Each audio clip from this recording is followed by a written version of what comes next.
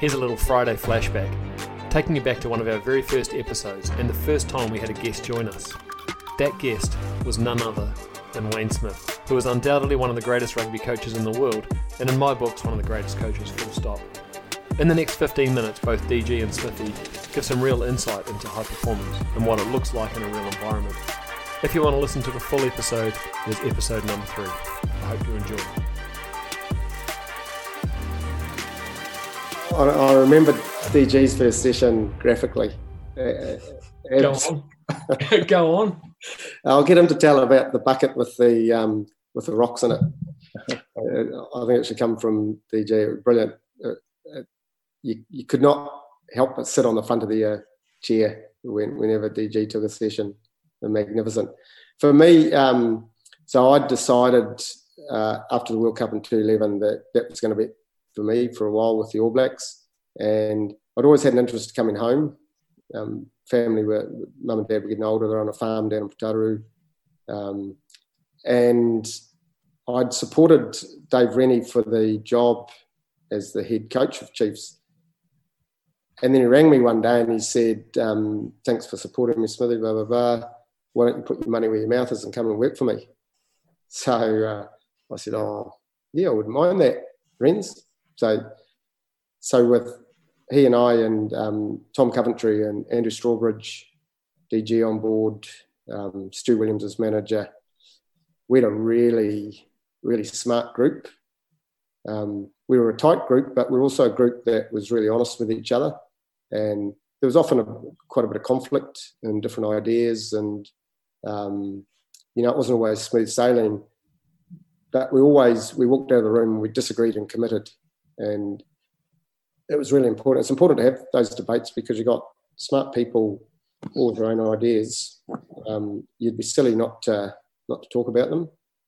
So the 2012 and 2013 were great years. We'd one of the big challenges initially was to select a team because there were a lot of All Blacks were moving on from the Chiefs team.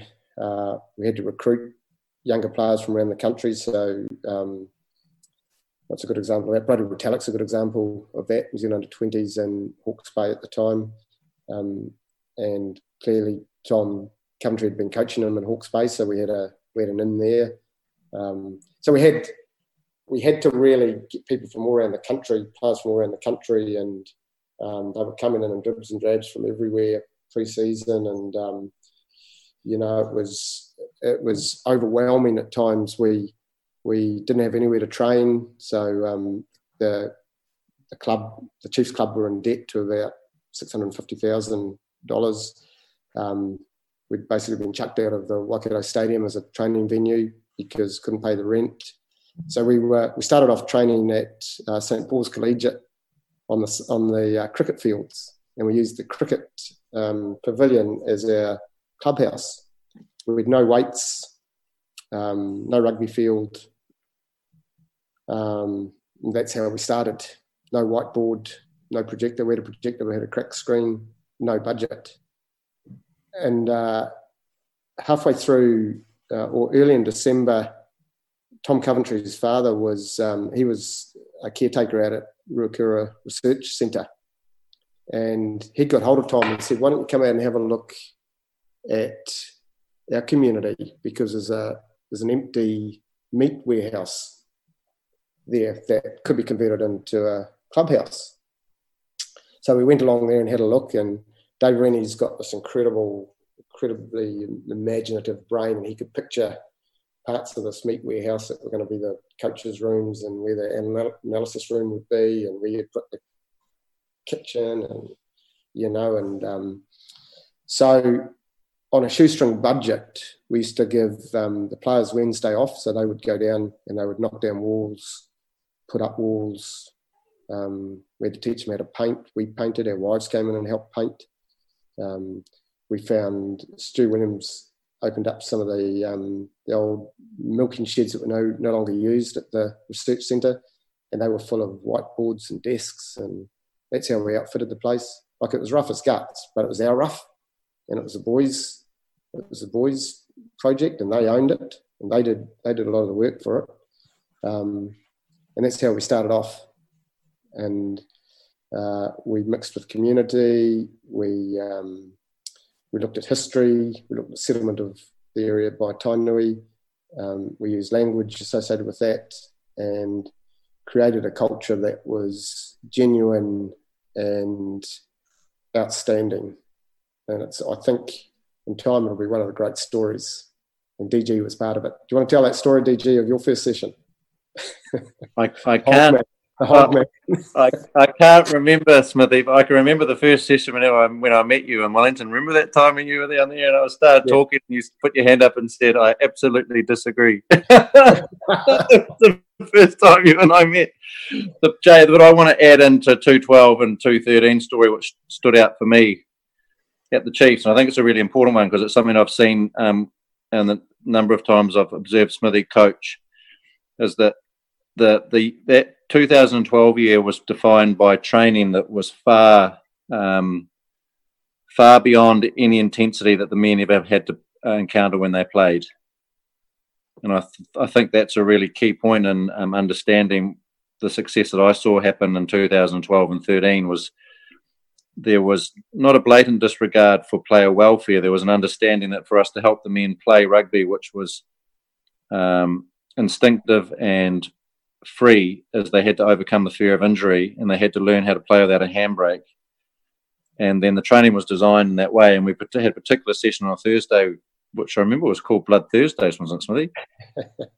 And the Thursday sessions was about spiking testosterone and also taking training to levels that would make games feel slower and easier for the men. And I think that's a really important part, is the execution of high levels of skill under massive pressure. And that really stood out for me, Smithy, on 12 and 13. There was those Thursday sessions. It wasn't unusual to see fights and have stitches and bits and pieces because the intensity was so high, and hence why it was called Blood Thursdays. But I think for me, that would be a defining, we've talked a lot about culture and the culture and family and integrity and meaning and ownership and starting with nothing and having no entitlement and massive gratitude is very, very important. I think that's a foundation to it. And I think then for me, this last thought is for people listening is just to recognise that the soldiers still have to learn it's still about combat and it's still about war, and it's understanding that they've got to actually train that at a level which helps them be ready for the big moments, because if they haven't, we've really missed a beat. And that's something I've seen Smithy do with mastery across the years I've known him, and I think that's a really key thing on top of the foundation of care and love is a massive expectation of understanding the importance of preparation.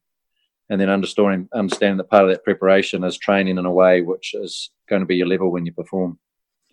No, I was just going to say the bit about combat doesn't always have to, thinking of me as a golf coach. Yeah. Probably not going to have Blood Thursdays with the stitches and stuff.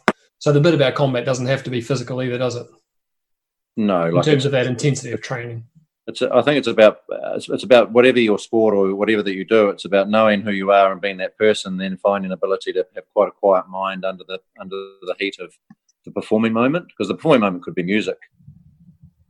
So that if that isn't trained, no matter what the context is that you want in performance, and then it's unlikely it's going to be there in the way that it could be because you haven't become fully instinctive. Yeah, so that'd be the bit I'd add on the back of what Smithy was saying about 12 and 13. It's a combination. A couple of things I really loved about that year. We were using StatSport GPS, which is an outstanding system, and we had Brett Smith, who had come from rowing from being Dick Tonks's right-hand man, and he was our part of our tactical periodisation planner for the week.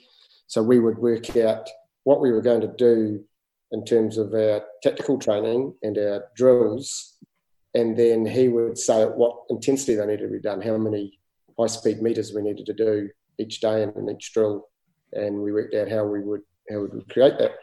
And then during the game, we would get all the data and we would see how fast guys running, how far they're running. And then I was looking at the data after one game, halfway through 212, and I saw that in defence, some of our forwards were running only 4 meters at high speed in a minute of defence time. And so I went to Brett and I said, this can't be right. 4 meters at high speed? It's like running to the fridge to get a beer. Like, will that be true? And he said, yep. that'd be right. That's all you're doing at high speed. Oh, I couldn't believe it. So anyway, I got the team together. This is one of the great things about technology. I got the team together at the review and I said, boys, see that tree over there, that's 4 metres away. And I sprinted to it and came back. I said, that's how far some of you guys are running in defence at high speed in a whole minute. A whole minute.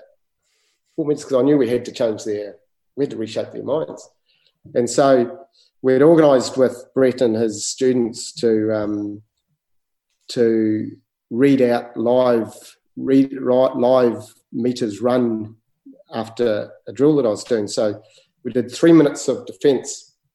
So they had like 15 against 15, and we were measuring the guys who were in defence. And they had to sprint up, make a tackle, get back, hit the ground, get up, make another tackle. 3 minutes. And by the time I got over to Brett, they had all the figures for how far they'd run at high speed per minute for those 3 minutes. So we get there and they call out the props names for 4 metres, 6 metres, 5 metres, get up to Augustine Pulu at halfback, 19 metres, a bit higher, Tara Kurbalo, 25 metres, whatever. And I said, boys, I reckon we could go down in our suits and our black shoes and run that in defence. Let's do it again, see if you can get it up. So we did it again, came back, all of a sudden the props were up to 16 metres per minute of high speed. Taubira and Augustine were up to 31 metres high speed. And you know what? Once you expand their minds to say we can do this, they don't contract back. And it was a massive thing for me, I reckon, that these guys then believed, you're only doing 14 to 15 minutes of defence in a game, and if you can't do 16 to 30 metres at high speed per minute of that 14 minutes, there's something wrong, isn't there? So that was just one little story about how we were operating in those days. And the second thing that I really loved was when we made the playoffs, there was no talk of peaking, and I loved that because I hate in rugby. I don't like this idea of resting up for finals or resting up for peak events. We decided to go harder.